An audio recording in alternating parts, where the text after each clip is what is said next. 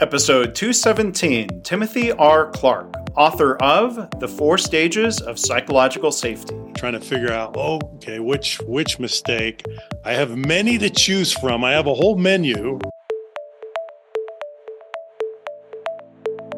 I'm Mark Graban. This is My Favorite Mistake.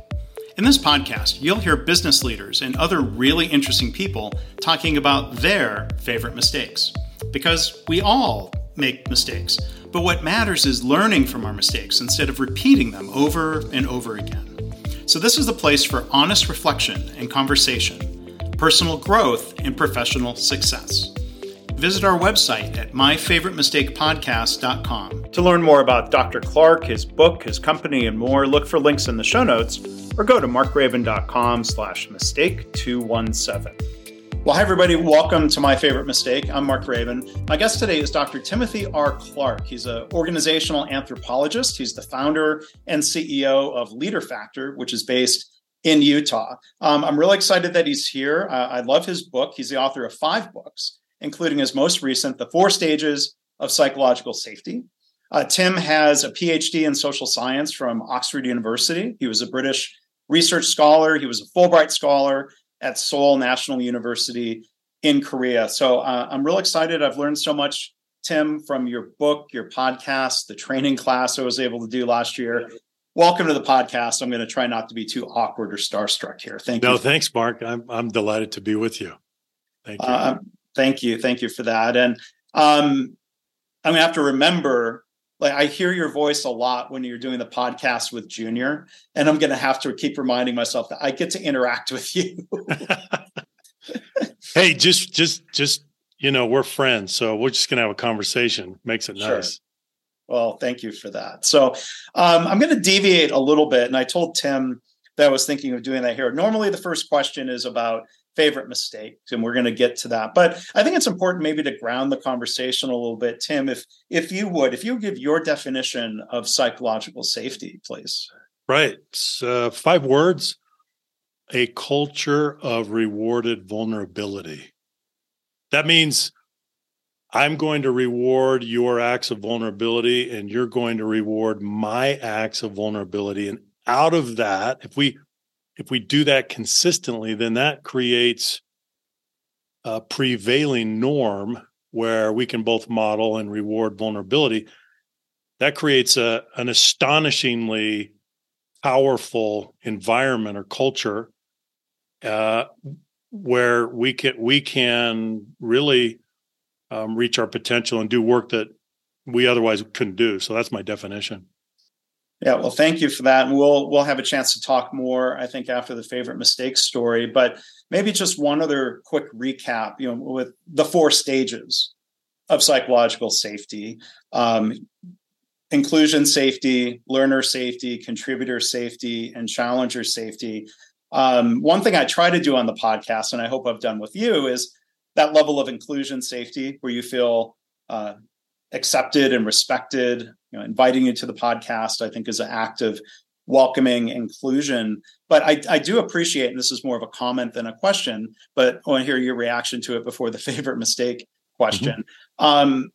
The candor that my guests exhibit or the vulnerability to share a story about a mistake is something that I'm deeply grateful for, not just because it creates content for a podcast, but it's just very generous of people.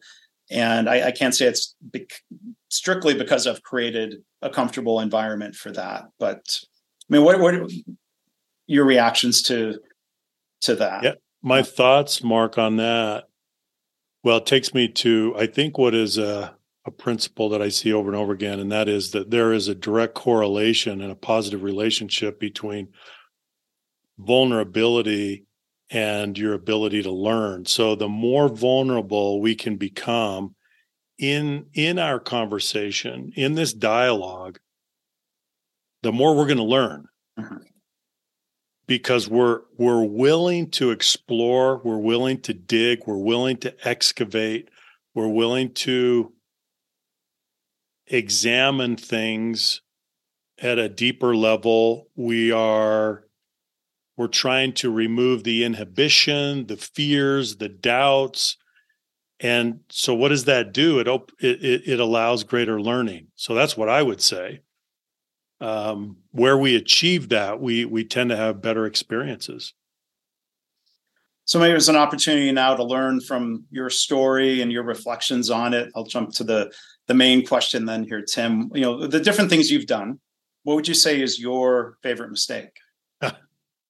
Well, you asked me this a few days ago, so I've been reflecting on it, trying to figure out, okay, which mistake.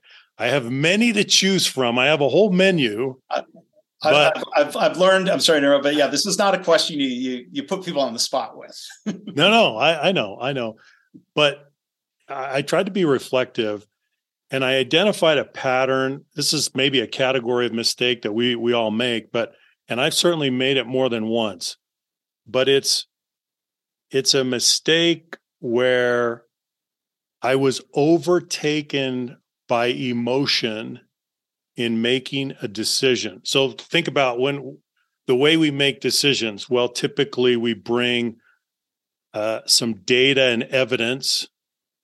We bring some kind of logic tree to a decision, and then we make a decision. Now, of course, I think it was Daniel Kahneman that said we are not thinking machines that feel. We are feeling machines that think.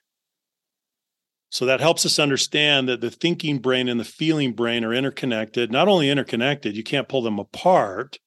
And so when we make decisions, we have the intellect at work, but we also have emotions at work. And that interplay is very important. And we don't even fully understand how that works. But the mistake that I've made more than once is when I allowed the emotions to kind of commandeer or control or overtake the process. And so here's what I did. Mm-hmm. Well, can you give an example before you talk about what you did about it? An example kind of illustrates. Yeah. That. So I made this mistake twice. The first time, so I hired the wrong person, and I did it because, well, let me share a statement with you, Mark, that I think is very instructive. This is a statement that will always stay with me. It's by Gertrude Himmelfarb. She's an American historian. She passed away 3 or 4 years ago. But she said, nothing is as seductive as the assurance of success. Mm. You got to let that sink in. Nothing is as seductive as the assurance of success. So I remember, I'm going back to the mistake. I hired this individual, this was years ago, to an executive position. And the evidence wasn't really quite there. But the assurance of success that this person gave me created such a hope and a desire that it would work out. And I felt myself, in retrospect, I realized I was a victim of confirmation bias. I was telling myself, oh yeah, this is going to work. So in the absence of the evidence that I really needed on the intellectual side, I let my emotions and my hopes and my aspirations dictate the decision. And I had tremendous buyer's remorse after this because the individual was not able to perform anywhere close to the assurances that they gave. Now, here's the sad part. I did this again. You think, rookie mistake, okay. But I did do it again. I did it one more time, and I could kick myself for it because, again, the evidence wasn't there, but the assurances were there. The assurances were there, but they were not based on the evidence. And I went with the assurances instead of the evidence. And again, I met with really stinging and bitter unintended consequences that I had to absorb after the fact. Right. So twice on that, Mark. And I paid a heavy price for that. Yeah. And it took me a while, and I just wasn't vigilant, alert enough, disciplined enough, and I made the mistake twice, and it was a killer. Well, I mean, I appreciate you sharing that, and people make mistakes like these, to think about learning from them, and not beating ourselves up for them. In both cases, did you have to come to the realization of that person needing to be removed then from the organization? Yeah, both times. Yeah. And even that, and so then you're faced with the sunk cost issue, and you're thinking, okay, know what? We'll just invest more. They're going to get there. They're going to get there, and you invest more. And at some point, you just have to cut your losses and move on. But even that is so difficult because you have invested a lot, and you're so hopeful that things are going to work. But again, you're not. You are engaged in some level of self-deception because you're not truly, objectively, impartially looking at the evidence. You're right. Your confirmation bias is still at work, and you're dismissing the lack of solid evidence that this person is performing, and so you're still kind of you're not being completely honest with yourself, or at least you're trying to be really hopeful, and then you're delaying the inevitable, which is you got to take the person out. Yeah.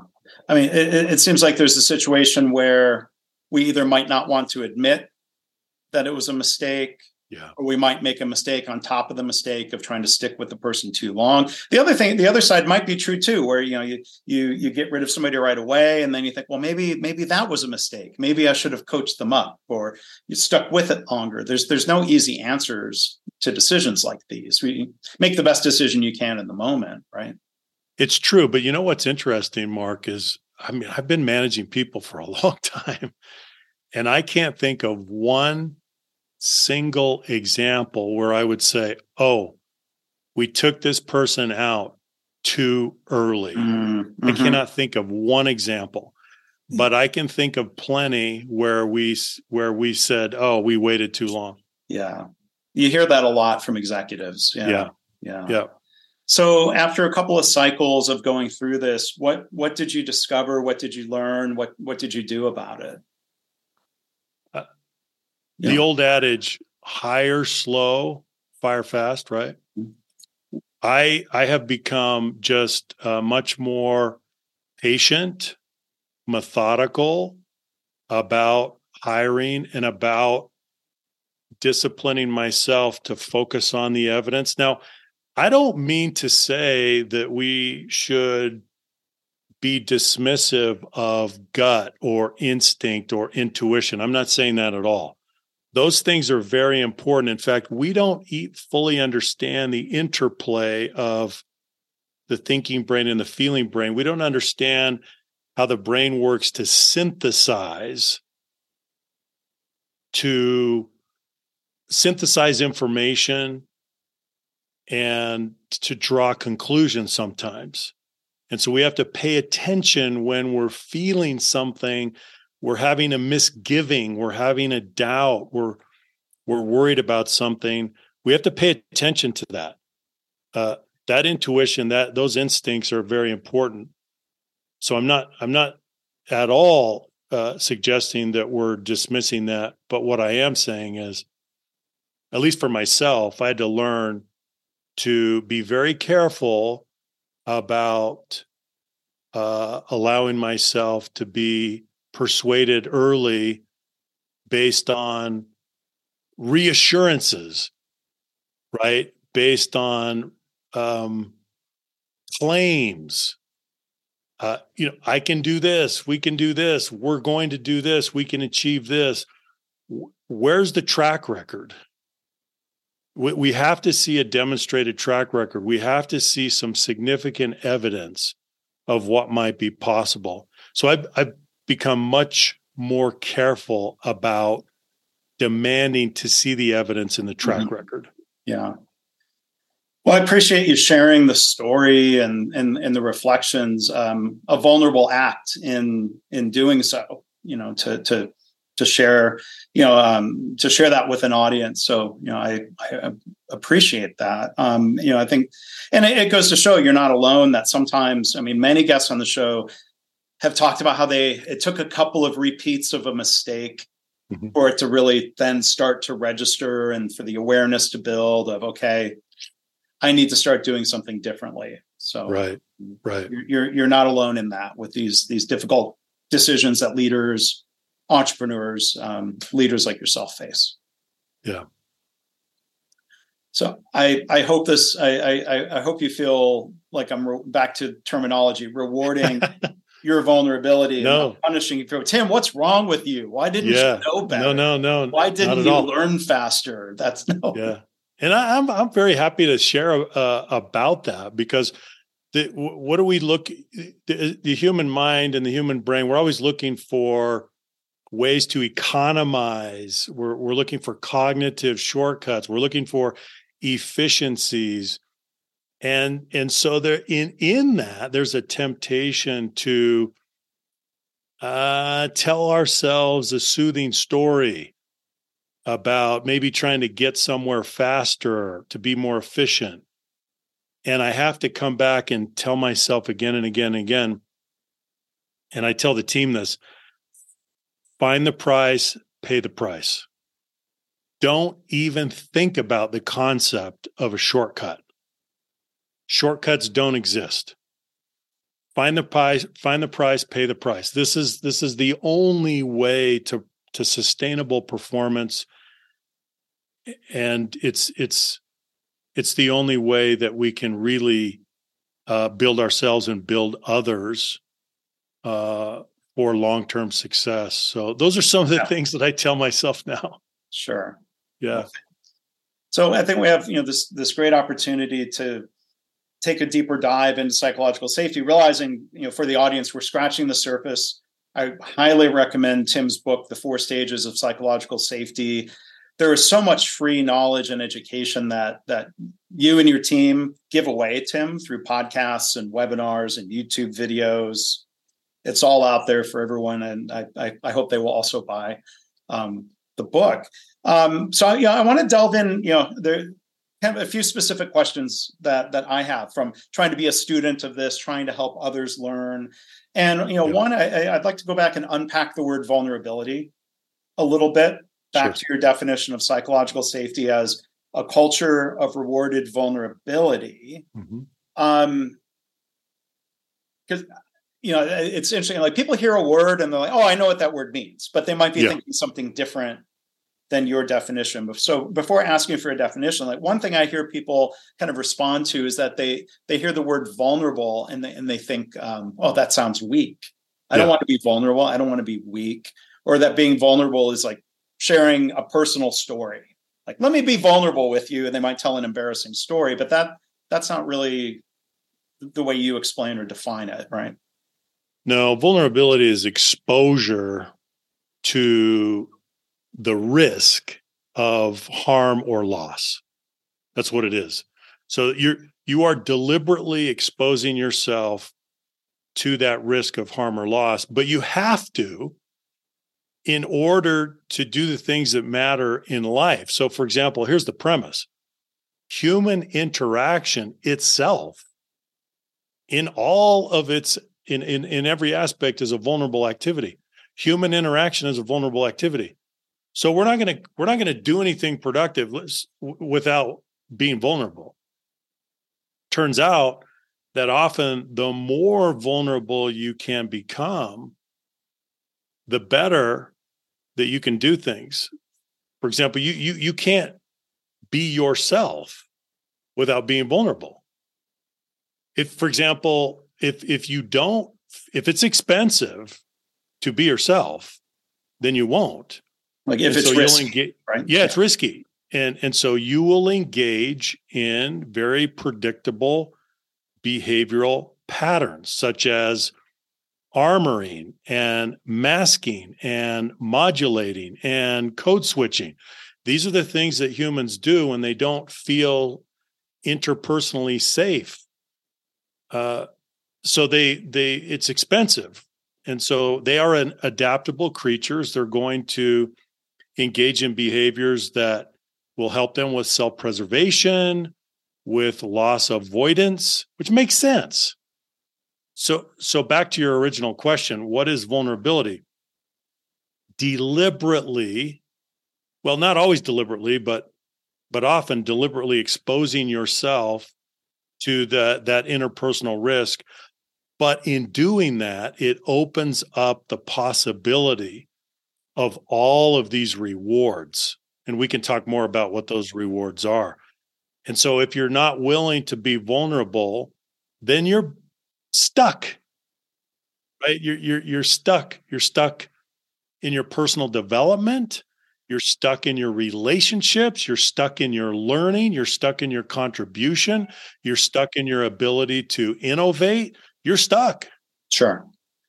But when you talk about the role of leaders, and I think earlier you talked about modeling and rewarding vulnerable acts. If someone's new to a team, and we think of examples of vulnerable acts, asking a question, saying, I don't know how to do something, say, I could be wrong, I made a mistake, maybe there's a better way. Those are all vulnerable acts in the sense that somebody could ignore you or punish you or attack you for using your voice and for speaking up. And, I think it's interesting when you see somebody come into an organization from surveys that you can say is, generally speaking, a relatively psychologically safe environment. And I know there's variation around an average. It doesn't mean it's equally safe for everybody. But when someone's new to a team and they're joining from an organization where they did get yelled at for not knowing something, they got punished for simple human error.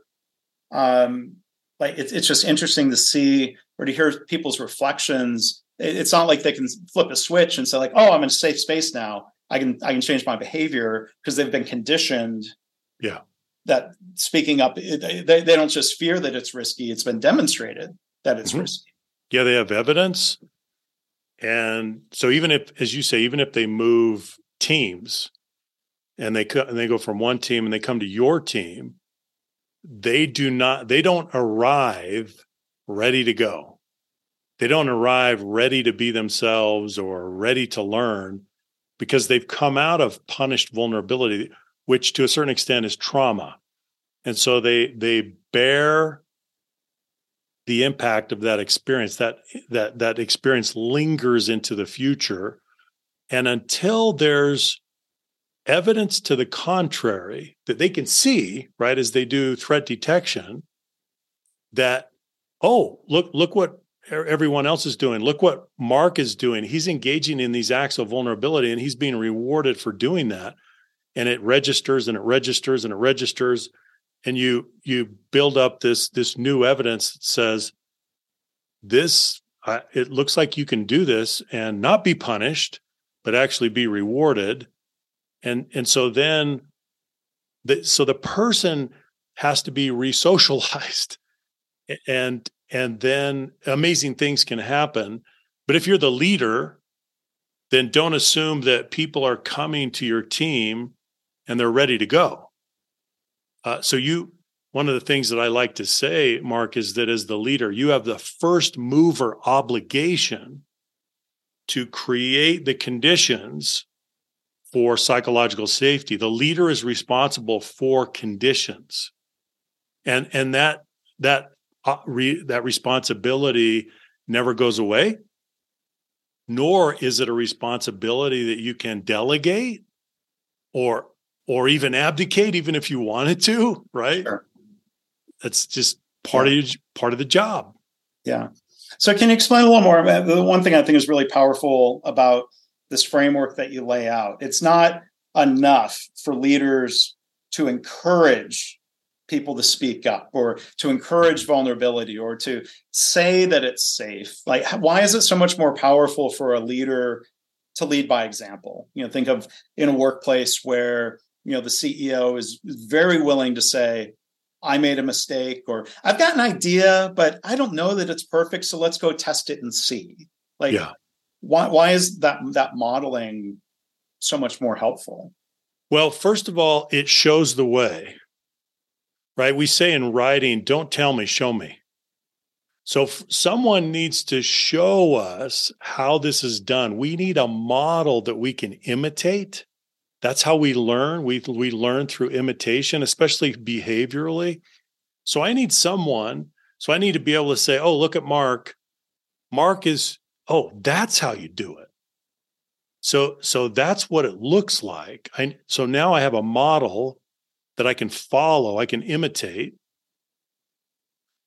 Number two, I need evidence that I can do it and that I won't be punished.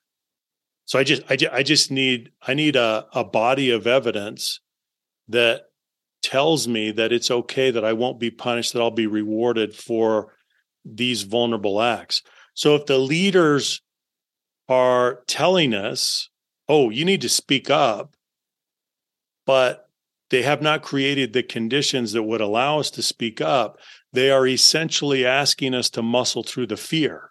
Yeah. Well, who's going to do that? Yeah. A few outliers will do that, but everyone else will not do that. Yeah. And it's not only ineffective, Mark, I would go so far as to say it's disingenuous to even ask if you haven't created those conditions, because you're responsible for those conditions as the leader. That's your job. And so I talk about this and I call this rhetorical reassurance, where the leader gets up in front of people and says, hey, we're going to have psychological safety now. Go ahead and speak up. What changed? Yeah. So you're going to legislate that into, but with your words, this doesn't work. Right. You can't do this by decree or by fiat. Yeah. It doesn't work that way. Yeah.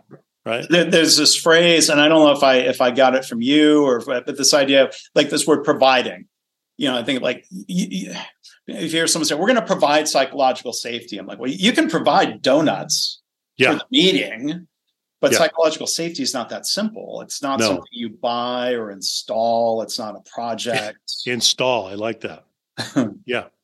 And by the way, it's delicate and it's dynamic. It's perishable. It's not a project where I got that done. Let's move on to the next priority. This is ongoing. This requires constant modeling, constant reinforcement. It's an eternal process in culture. Right. Yeah. And you talk about people being brave or courageous or powering through. Like when in healthcare environments, I cringe when I hear discussions around nurses or people speaking up in a power dynamic where they are not the most powerful person.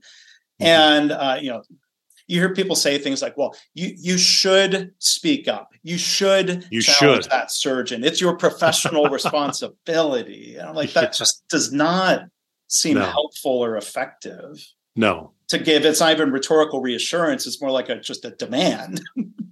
Right. And there's so much risk. Yeah. So let's go back to the fact that we typically work in hierarchies, which means that there are power differentials. And when the power distance is large, then what you're asking me to do, if you're asking me to challenge someone that's higher in the hierarchy, you're asking me to assume a much greater risk. So the potential liability, the potential exposure and the potential liability for me personally is massive. Furthermore, I'm probably socialized to give deference to the chain of command. That's what we call authority bias. And so think about the obstacles. I've got to overcome the authority bias. the exaggerated deference to the chain of command, the personal exposure and liability, the potential for repercussions, reprisals. I have to overcome all of that. And you're just telling me I should do that? Excuse me? So how do we get realistic about what it requires for the person that's subordinate to actually engage in that behavior? We have to enable that to happen, or it's not going to happen. That's why the flight attendant doesn't challenge the pilot. That's why the nurse doesn't challenge the cardiothoracic surgeon. That's why the overhead crane operator does not challenge the foreman on the shop floor. And so unless there's a way to equalize this and remove at least most of the threat of punishment, adverse consequences, then we don't do it. Right. And what you're pointing out there, I think, is how it's so situational. And I think it's interesting to see when you work in different cultures, different organizations, different environments, or even bouncing between teams, none of us, it's quite often that we feel a different sense of psychological safety in those different teams, even though we're the same person bringing our own history and experiences or personality into a situation where, to not make it about me, I think of people I've worked with in professional settings where they were just beaten down over decades, conditioned to just keep your head down, don't speak up, don't be a troublemaker. You say, well, that person's not brave. But how much do you bet a lot of these people with their family, if they're coaching a team at their church, wherever, they're probably asking questions and challenging the status quo, and that different environment is allowing them maybe to be themselves in a way that their workplace sadly is not. Isn't that true? So you just raised an amazing point, Mark, which is we traverse across often many different microcultures in life. We get up in the morning, we're at home. What's that like? And then maybe we go to the gym, and then maybe we go to work, and then maybe we go to the book club, and maybe it's the food truck around the corner, and then maybe it's who knows? And then maybe we coach a little league team after that. And each one is a different, as you say, it's a different culture, has a different level of psychological safety.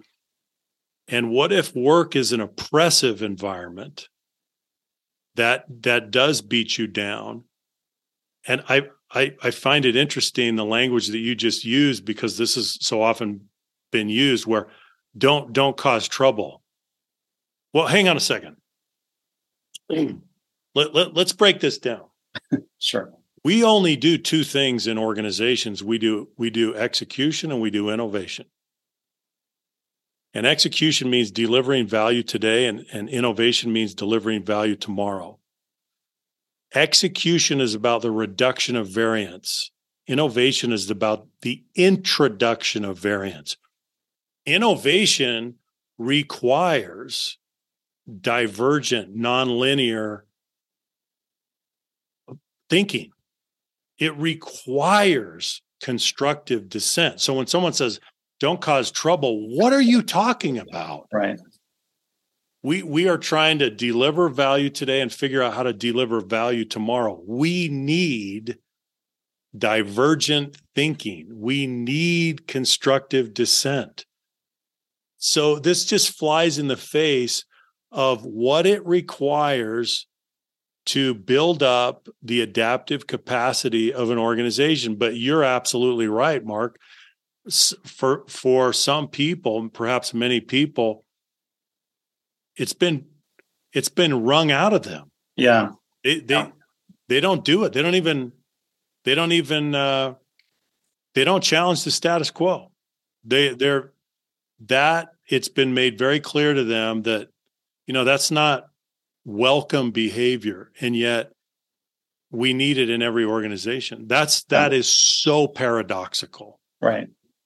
And I'm sure you could look at a history of how many different tech companies that had some great innovation and they were growing and they had an innovative phase, and then they level out and they fossilize and then they end up dying. Yeah. How much of that is, it could be due to technology changes or what have you, but how much of that is due to that culture creeping in now of leader behaviors that stifle innovation? And then maybe they start yelling and screaming and demanding more innovation. Like, well, no, it doesn't. That's put really true on track, right? Yeah, it's really true. I did a Harvard Business Review article, I don't know, a few months ago, on the innovative side and the connection between psychological safety and innovation. And the central finding that I put in the article is this: the quality of interaction regulates the speed of discovery. So how are we interacting? Can we interact with vulnerability? Can we act with candor? Can we interact with challenging each other? If we can, that quality will regulate the speed of our discovery. But if we can't do that, then we limit ourselves. We block our own progress. And that's what it comes down to. Mm-hmm. People have enormous abilities to innovate, to be creative, to make improvements, but a lot of times they get shut down. Yeah. Well, I hope, between what you're teaching and sharing in different ways, that inspires some people to rethink some things. Maybe there'll be a discussion where a leader says, hey, I was making that mistake of punishing people for speaking up. And as you shared a little bit with your story, Tim, maybe they start challenging things and taking on some new practices the way you did. So I think what you're sharing, I know it's opening some people's eyes and inspiring them to move in that direction of, as you say, both modeling and rewarding vulnerable acts. I appreciate what you're doing to help teach and share and inspire people on that. Well, thank you. Yeah, I think if you think about what courageous leadership really means, to be courageous is to invite the challenging behavior, to invite the dissent, right? To give people a license to disagree and say, we really need you to use that license. That may be the supreme test of a leader, to be able to receive all of that and appreciate all of that and process all of that and really unleash the power of the team that way. Yeah. I love, not just as you say, not just tolerating dissent, but encouraging it. There's a big difference there. Big difference. Yeah. Yep. Well, today, again, we've been joined by Tim Clark. His company is Leader Factor. The book, again, is The 4 Stages of Psychological Safety. And maybe one question here to wrap up. In that 4 stages framework, 4th stage, challenger safety, as you described, that's the innovation zone. There are different things we need to do to get there. So on the theme of this podcast, I want to ask you about just one of, why is that safety? To be able to admit mistakes and to learn from them. Why is that so important if innovation is going to thrive? Well, if we go back, Mark, psychological safety is a function of respect and permission. So if you share your mistakes, if you publicly acknowledge what maybe you don't understand or where you need help or you ask for help, if you are publicly engaging in acts of vulnerability, what are you doing? You're giving others permission to do the same. So that's the second requirement for psychological safety. Number 1, respect. Number 2, permission. Through your own vulnerability, you give others permission, and then they are much more likely to engage in those acts of vulnerability themselves. Yeah.